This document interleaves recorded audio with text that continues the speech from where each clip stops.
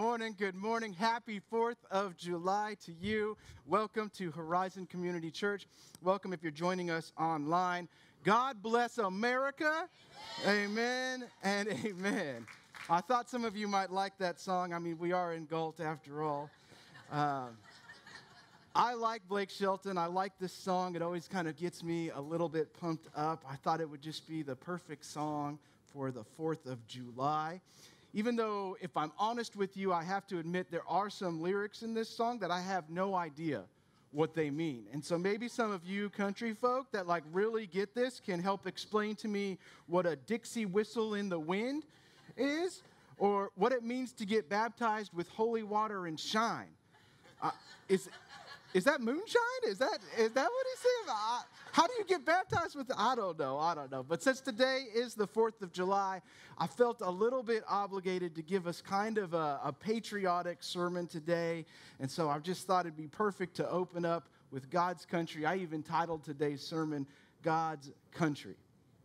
Now, I'm not sure if when Blake Shelton wrote this song, if he was thinking or trying to suggest that America is God's country or not, but that's what I thought from the very first time that I heard this song, that it's kind of this anthem singing about our country, that America is a unique and wonderful country that sometimes could be called God's country.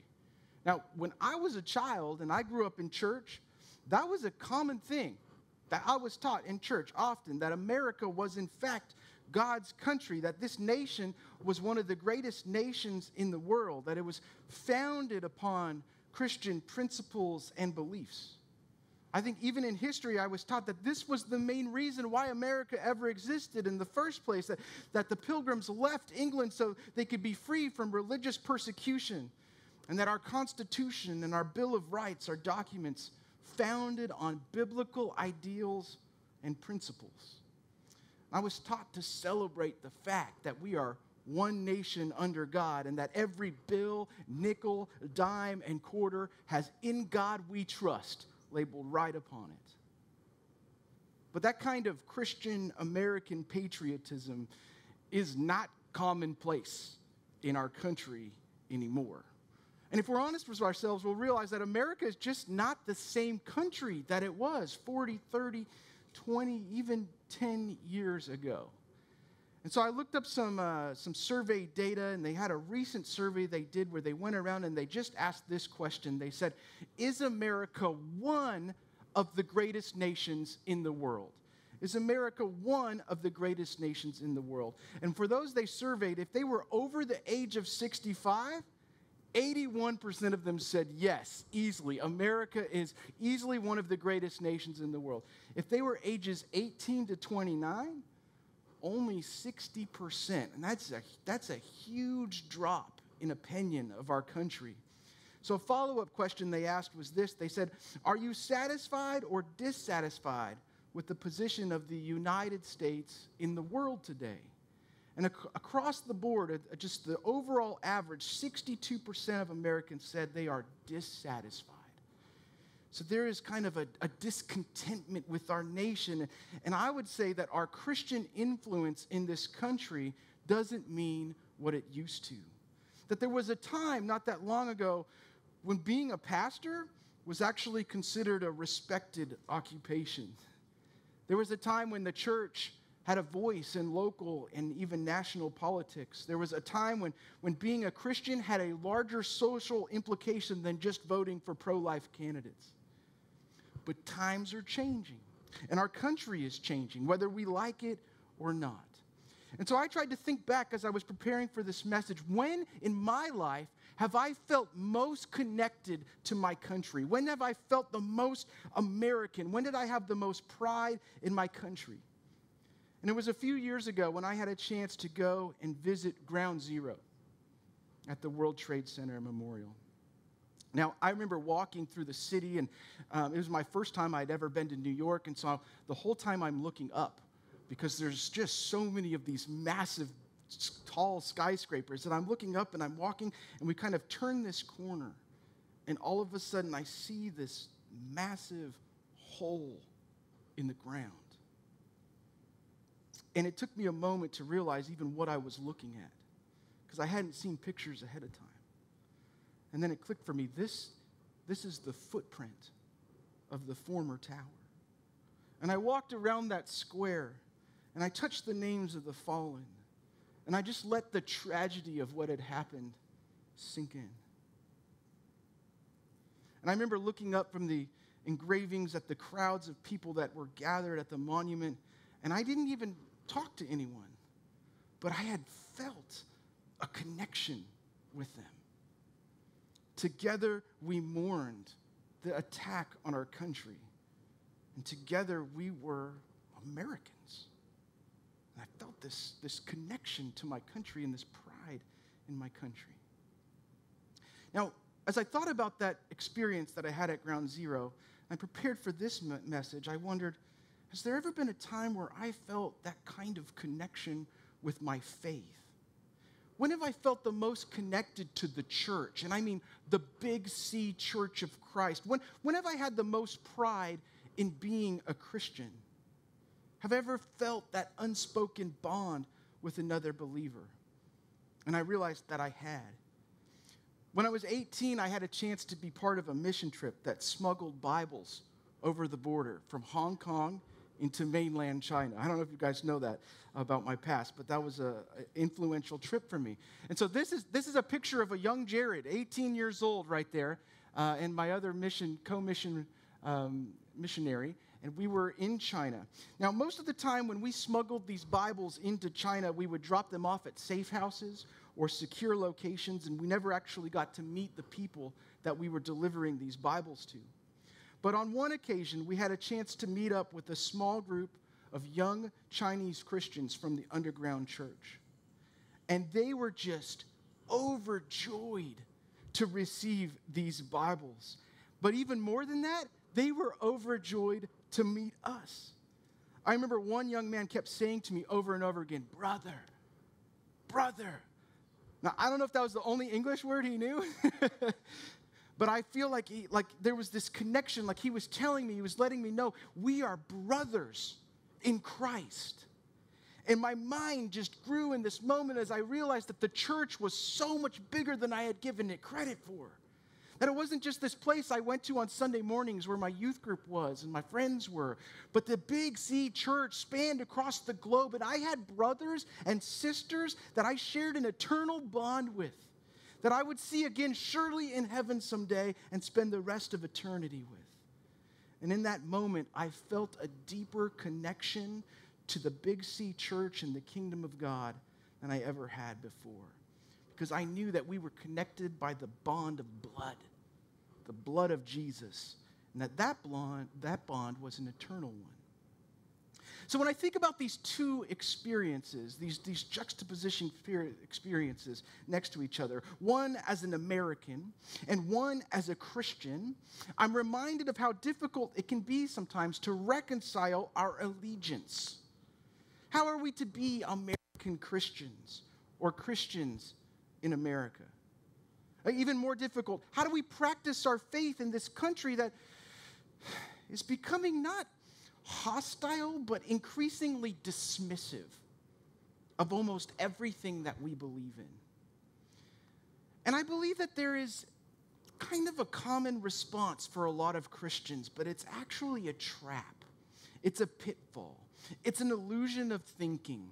It's an oversimplification of what's happening around us. And the trap is to say, man, we just need God in America again. If we just had more of God in America, that would solve it. If we could just get rid of all the sinners in this country, just load them all up into some big caravan and send them to Canada. Like, then we would have God's country again. Or if we could just pack up all the liberals and send them to Europe. Or if you're in any of the other 49 states, they'll say, just cut off that blemish that is California and push it out into the Pacific, right? Then we'd be God's country again. Now, this kind of lamenting, it's not new. In fact, I remember being fed some of this kind of patriotism in youth group at the age of 13. I was in junior high, and I can vividly remember the most corny Christian music video that they had us watch.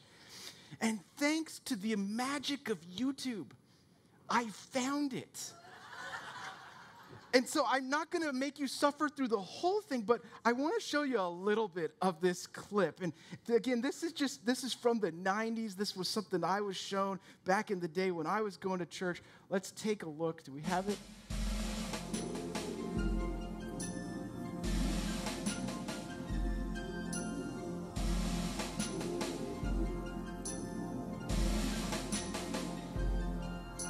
Of the 55 men who formed the Constitution, 52 were active members of their church. Founding fathers like Noah Webster, who wrote the first dictionary, could literally quote the Bible chapter and verse. James Madison said, "We've staked our future in our ability to follow the 10 Commandments with all our heart." These men believed you couldn't even call yourself an American if you subvert the Word of God. In his farewell address, Washington said, "You can't have national morality apart from religious principle," and it's true. Because right now we have nearly 150,000 kids carrying guns to these war zones we call public schools. In the 40s and 50s, student problems were chewing gum and talking. In the 90s, rape and murder are the trend. The only way this nation can even hope to last this decade is put God in America again. The only hope for America is Jesus. The only hope for our country is Him. If we repent of our ways, stand firm and say we need God in America again.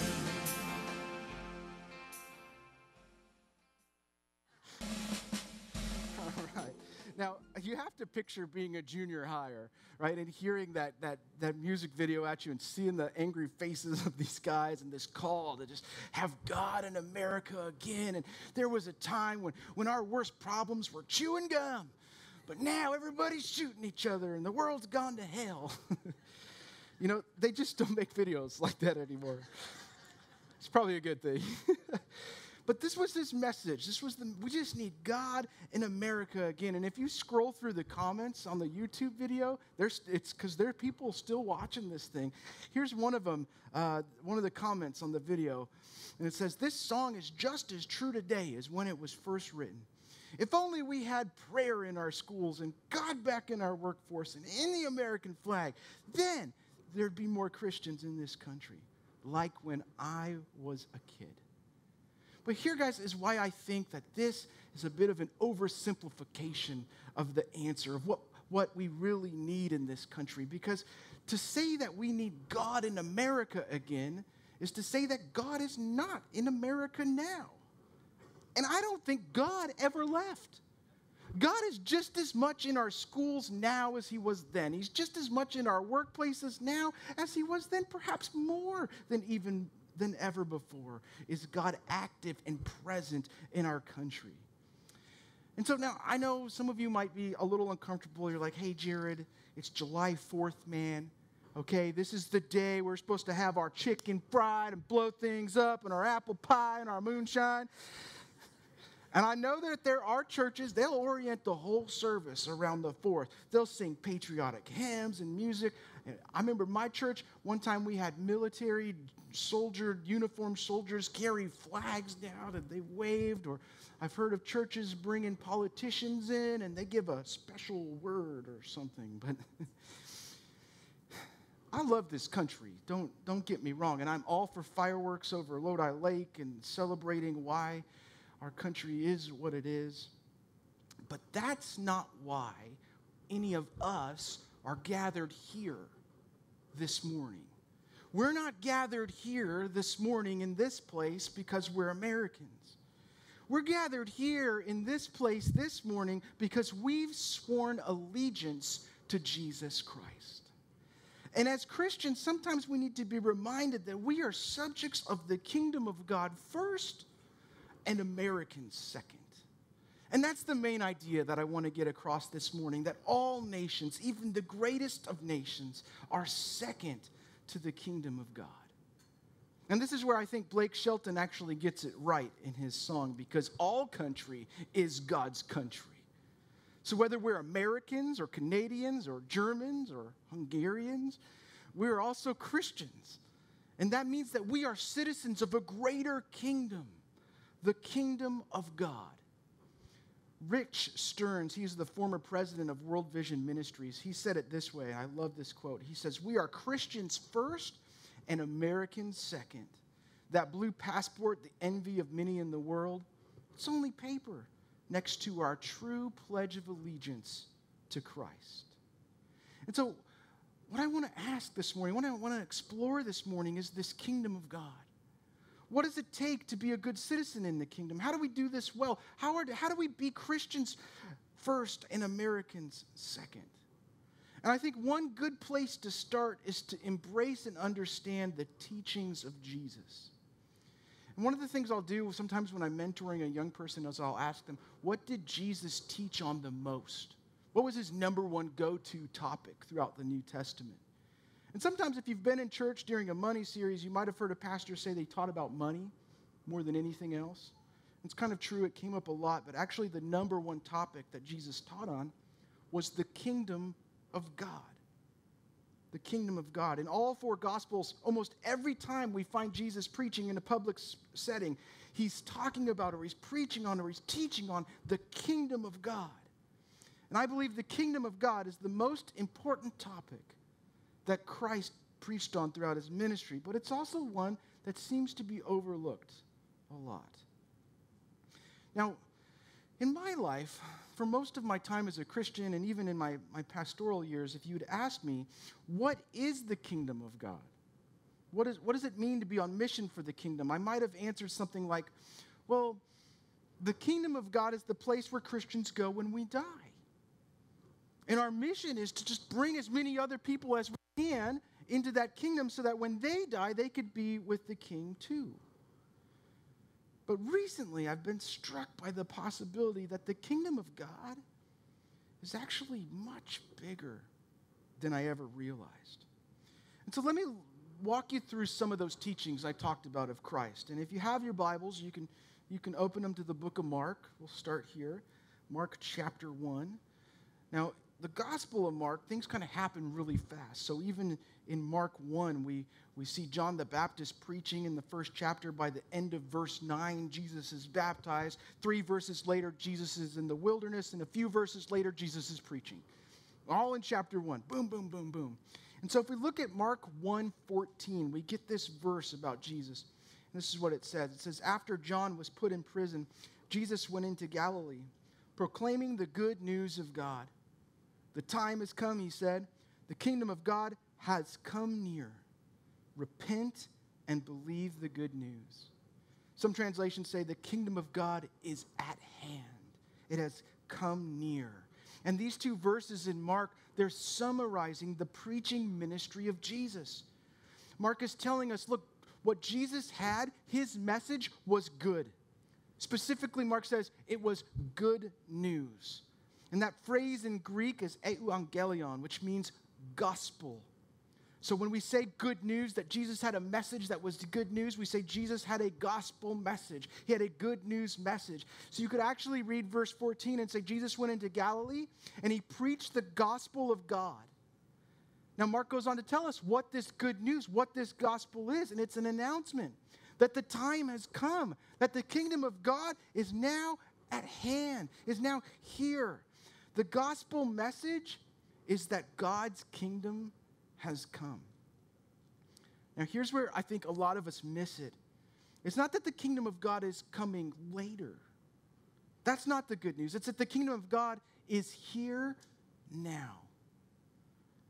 Jesus said it this way in Luke 9, verse 27. He said, "Truly I tell you, some who are standing here will not taste death before they see the kingdom of God." So if you're not dead and you're seeing something, then you must be alive when you see it. I know, really deep theology, right? Jesus is saying, look, it's here. The kingdom of God is present. I've brought it with me. It's around us right now, and some of you will see it. Again, in Luke 17:21, he says this, "Once on being asked by the Pharisees when the kingdom of God would come, Jesus replied, the kingdom of God, the coming of the kingdom of God, is not something that can be observed, nor will people say, here it is, or there it is, because the kingdom of God is in your midst. You see, the disciples and the Pharisees, they didn't get it. Everyone expected Jesus to take this literal throne, to rip it out of the Romans' hands and establish this earthly kingdom like the world had never seen. And he did take a throne, and he did establish a kingdom, but it wasn't like anyone expected it to be. Jesus goes on, and throughout the Gospels, he offers example after example, analogy after analogy of what the kingdom is like. He really wanted us to understand his kingdom. And here are some of the analogies that he used in Scripture. He said, look, the kingdom of heaven, it's like a man who sowed a good seed. It's like a mustard seed that starts small but grows large. The kingdom of heaven is like leaven that makes bread rise, or the kingdom of heaven is like a treasure hidden in a field, or the kingdom of heaven is a merchant who finds a rare pearl. And with each of these analogies, Jesus spent time unpacking and telling these stories so that we could get it. What is this thing, the kingdom of God? What does it look like? What does it mean for us to be citizens in this kingdom? And he was teaching us that the kingdom of God has a bit of a hidden nature to it. That it's not like any kingdom that our world has ever known, that it's a kingdom of great value. It's a kingdom that is a world-changing, life-changing discovery, that it's a supernatural kingdom. The kingdom of God is the central heartbeat of the gospel. And a gospel without the kingdom of God would not be true to the teachings of Christ.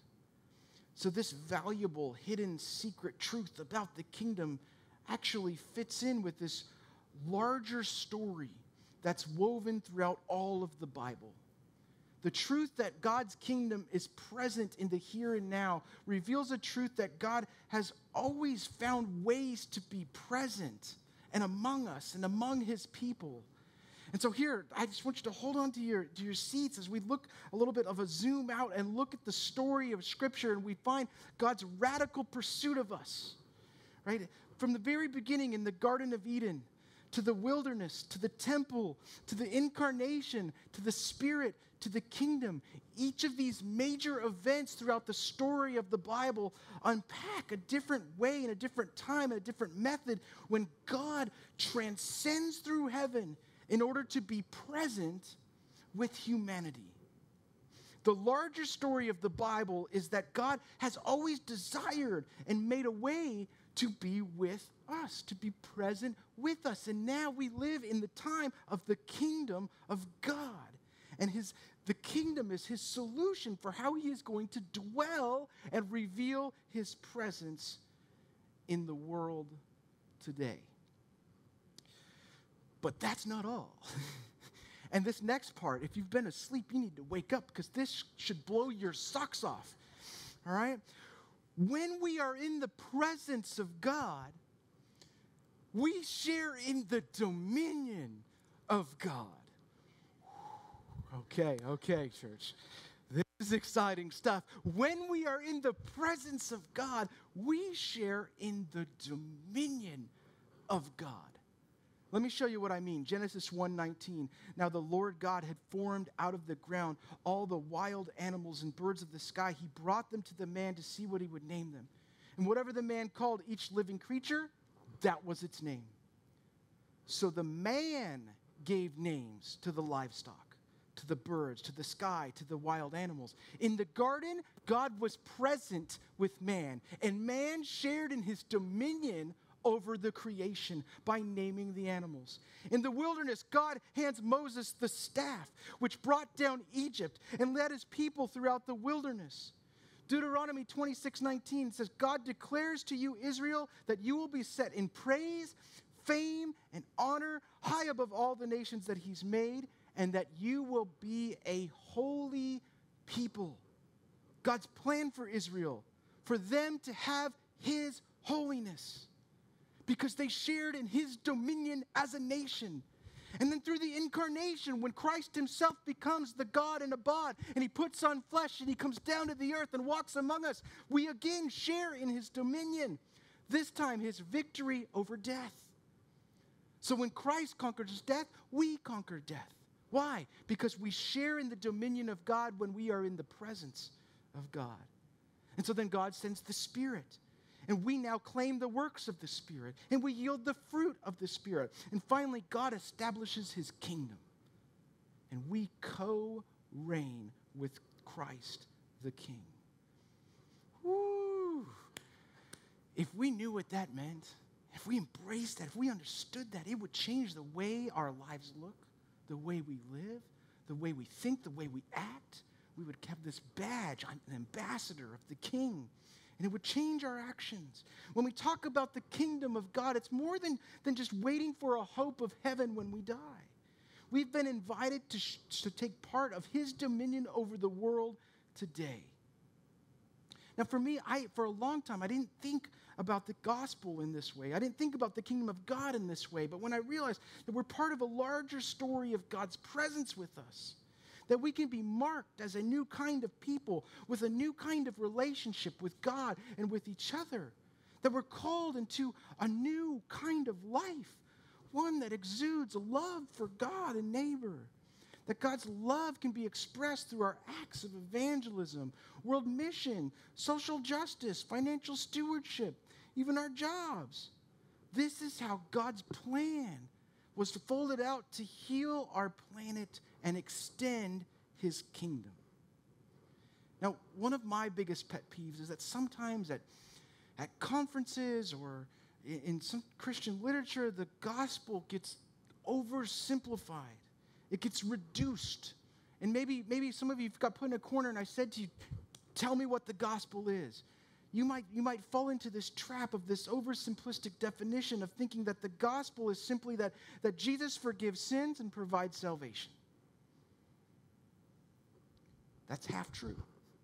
Like, that is the gospel. Jesus does forgive sins and he provides salvation, but it completely leaves out any truth about the kingdom. There's no mention of the kingdom of God or his calling for us to join him in this dominion over the world. And so I'd suggest that a far better definition for what the gospel is this, that the gospel is God's reign through God's people throughout all the earth. And so let me break this down a little bit this morning. The gospel is God's reign. It's his reign. And to say that God's reign is to actually make a statement about God. We're saying God is king. Not a future king for later when we die, then God will finally be in charge of things, but right now the world is just hell in a handbasket. No, God is still king today. He has authority over things today. When we see injustice in the world, he wants to do something about it now because he's on his throne now. In this phrase, kingdom of God, it could be the reign of God or the kingship of God. And so when we say that God reigns today, we're saying he has a royal power directed through sacrifice and abundant love to heal our broken world. Sometimes I think how we talk about the kingdom paints a picture of a kingdom with a vacant throne. Oh yeah, there's a kingdom of God. That doesn't really change anything. God doesn't really do anything. You pray, but when you pray, only you change. God, if he wants to do something, maybe not. God's a kingdom, but he doesn't really do anything in the world. The gospel is the proclamation that God reigns in the here and in the now, that he has a greater power than the authorities of our world that we could ever know. And so the gospel is that God reigns, but he reigns through his people, through us. He reigns over all his creatures, but he also reigns through us as his created creatures. We have a participatory role in the kingdom of God. Think about Christ's prayer when he prayed at the Last Supper, thy kingdom come and thy will be done. We're saying that for today, that God, bring your kingdom in around us. May it crash into our everyday life. And together may we declare a new order, like in the days of the Garden of Eden or in the Holy of Holies, that the presence of God might come in around us and change the way our world looks.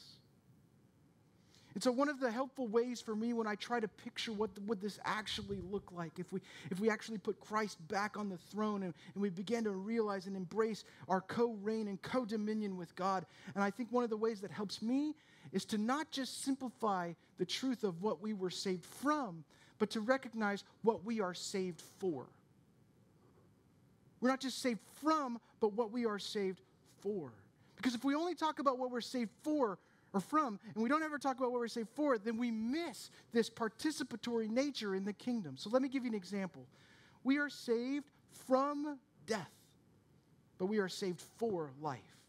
We are saved from shame, but we are saved for glory. We are saved from slavery, but for freedom. We are saved from sin and for following Jesus. We are saved from a kingdom of darkness and for a kingdom of light. Our role in this kingdom is far more than just saying a prayer and asking Jesus into our heart. We've been invited to step into a new life, a new identity, to participate in a new kingdom. We are saved so that we might be part of his kingdom work. Because this is the gospel message, that God reigns through God's people, throughout all the earth. The Bible is the story of God's relentless pursuit of man and the unique ways in which he's made himself present to us in the world. And his kingdom, we are not just rescued from this broken creation, but we are rescued for a new one. It is our calling into that new creation to play and be an active role in as a citizen in the kingdom of God that trumps all other national allegiances that we could ever have. And so as we go forth this morning to go light our fireworks and cook our steaks, eat our apple pies, and maybe have a little moonshine, we do so with the firm conviction that even in the greatest of countries, God has called his people to be in a greater kingdom, righting the wrongs of this broken world. And so may you go forth and have a great and safe and blessed Independence Day and play an active role in the kingdom of God. Amen. Thanks for tuning in to Horizon Community Church's podcast. Our hope and prayer is that wherever you are, you would be encouraged by this message and be equipped to face any challenges that come your way. More information about Horizon can be found at www.horizonweb.org.